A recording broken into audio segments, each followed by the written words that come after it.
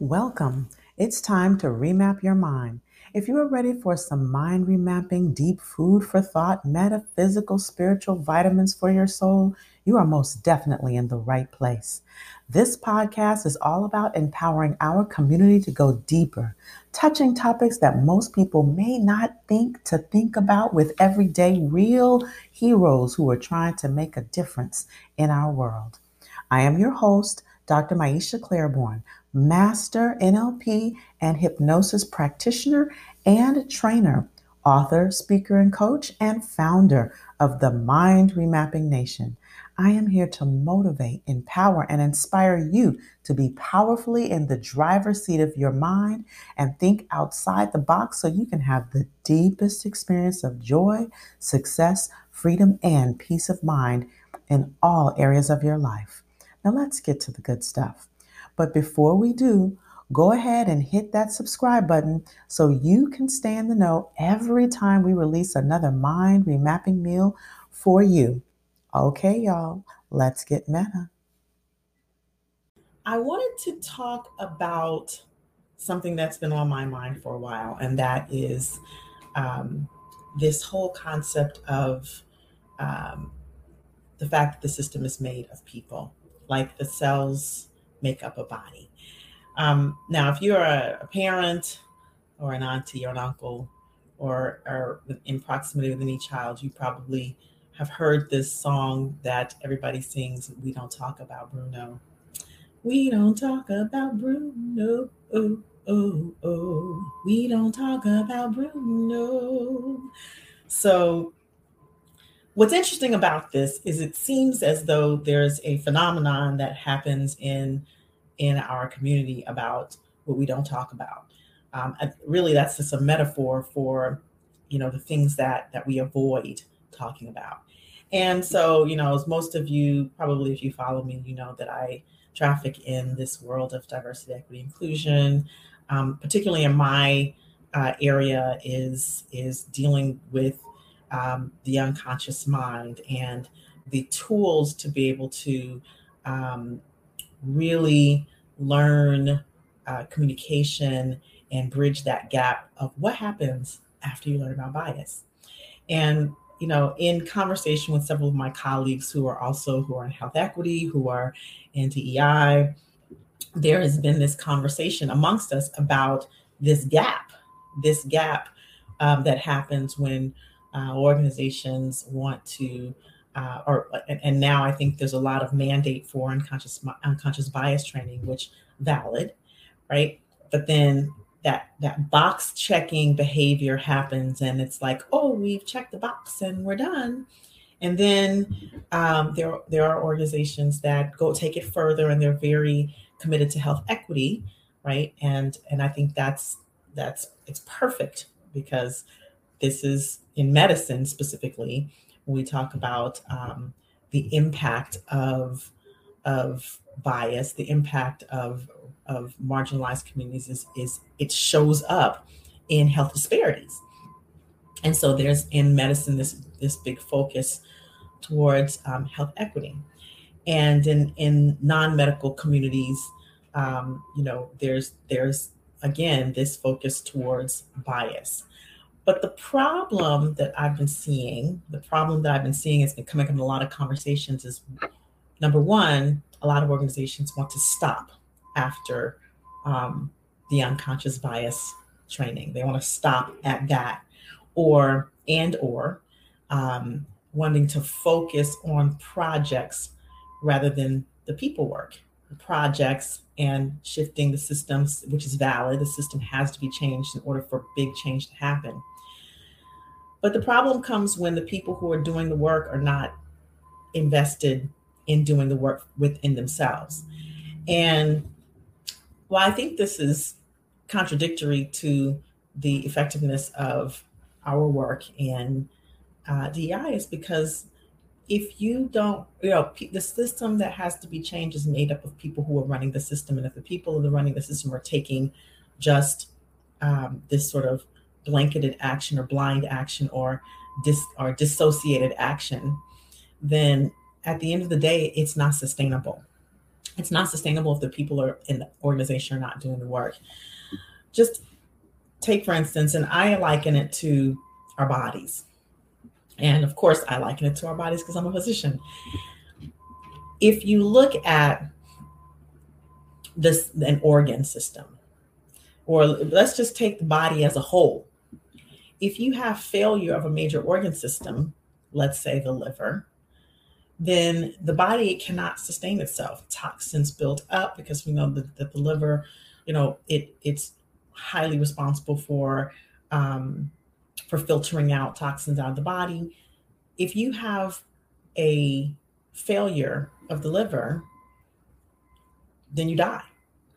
If you have a failure of the renal system, of the kidneys, in any capacity, and it's not remedied, it's not managed, then the body cannot sustain itself.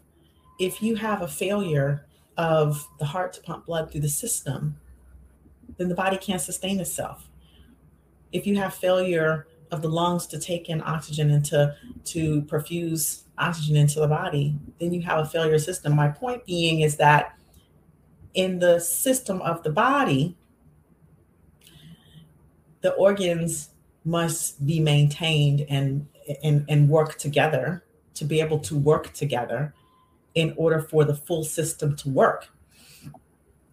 Now, if we even take it down even further to the micro level, to the cellular level, when you begin to have cell dysfunction, let's say cell dysfunction inside of the vessels, you can have leaking of the vessels, you can have swelling, or we call edema.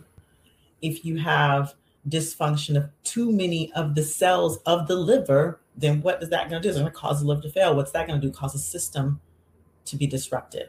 If you have a tumor or a cancer that is growing inside of any organ, then what it does is it starts to affect the organ's function. So again, even at the cellular level, the cells must be functional, optimally functional, to have an organ work, to have a system work.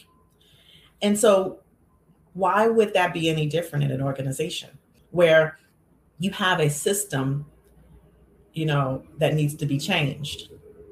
And if the cells of the system are not, even if they're performing, if they're not actually doing the work to be performing from a space of value, from a space where it's their values, eventually that's empty action and it's not sustainable.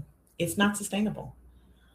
And so this is one of the reasons why I really feel that people work is so necessary. And it's not just about learning and gaining insight. It's about gaining skills and tools, right? And I could take this into any area of life, into parenting, knowing that yelling at your kids is not the most effective way to communicate. Doesn't make a difference until you learn the skills of communication to actually do something different. Knowing that you need to lose weight and it's going to take increasing your physical activity and decreasing or managing your nutrient intake. Knowing that makes no difference unless you have the knowledge and the skills. And this is what I used to teach when I was in clinical medicine. The knowledge and the skills of how to prepare, cook, what to choose, how to shop, how to plan meals, how to prep meals. So the people work is not just about insight. I think that many times way people view this sort of deep inner work is woo. And I don't even know who decided what was woo, who decided what is soft skills. That's what they call those. They used to call them, which now I think are called essential skills. And while they're called essential skills, they're not treated as essential skills.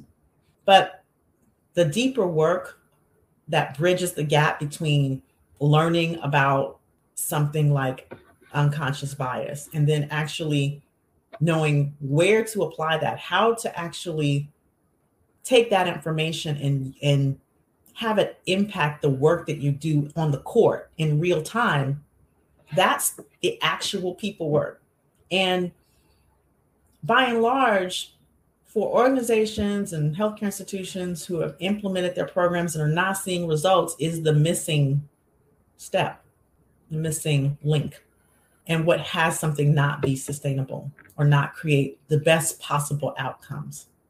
And I've seen that. I've seen organizations who have pursued the people work who are having sustainable outcomes because they're doing the work of emotional intelligence and learning the communication skills, learning how to reframe and listen in a different kind of way, learning how to step into another's perspective and shoes before reacting, learning to lengthen the gap between reaction and response.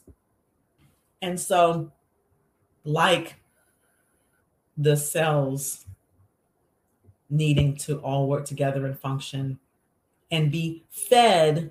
So here's the other piece about the cells, right? Cells will function, and they'll function how they'll function, whether you're pouring in the good stuff or the bad stuff, until they don't.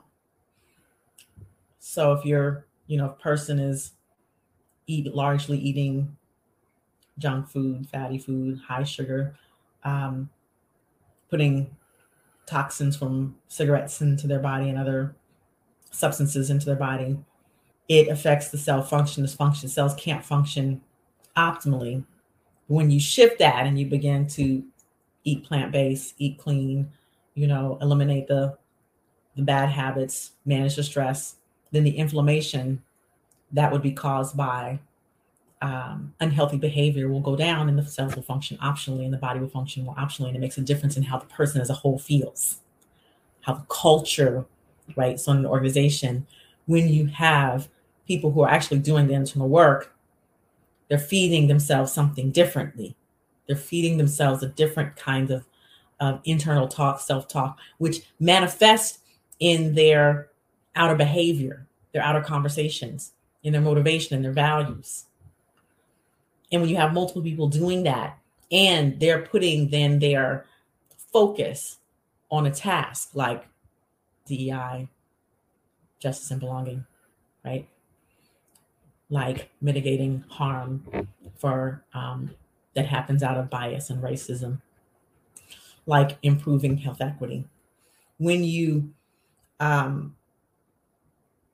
people who are feeding themselves a different kind of message, skills, tools, not only do they gain a resilience for the discomfort of these types of conversations, but they also take new tools into their daily interactions, which affects the work and affects the engagement and affects overall the culture. And that is what creates sustainability, because one's mind begins to think differently about the work, rather than there being such resistance or doing something out of obligation or doing something out of mandate. When you start to look at the people work, then you start to create something that's more sustainable down the line, that's sustainable beyond a position who's one person's position or two people's position that's carrying the load of this work that's being done. That's really all I want to say today. All right. You can reach me at mindremappingacademy.com. You can reach me by emailing me. You can reach me by direct messaging me. And so you all have a wonderful rest of the day and a wonderful rest of the week. Namaste.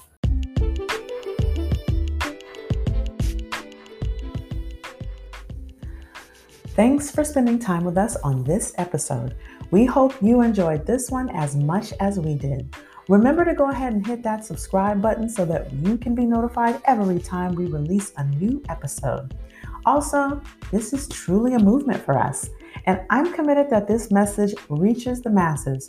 However, I am clear that it is you, our listeners, who help us to grow.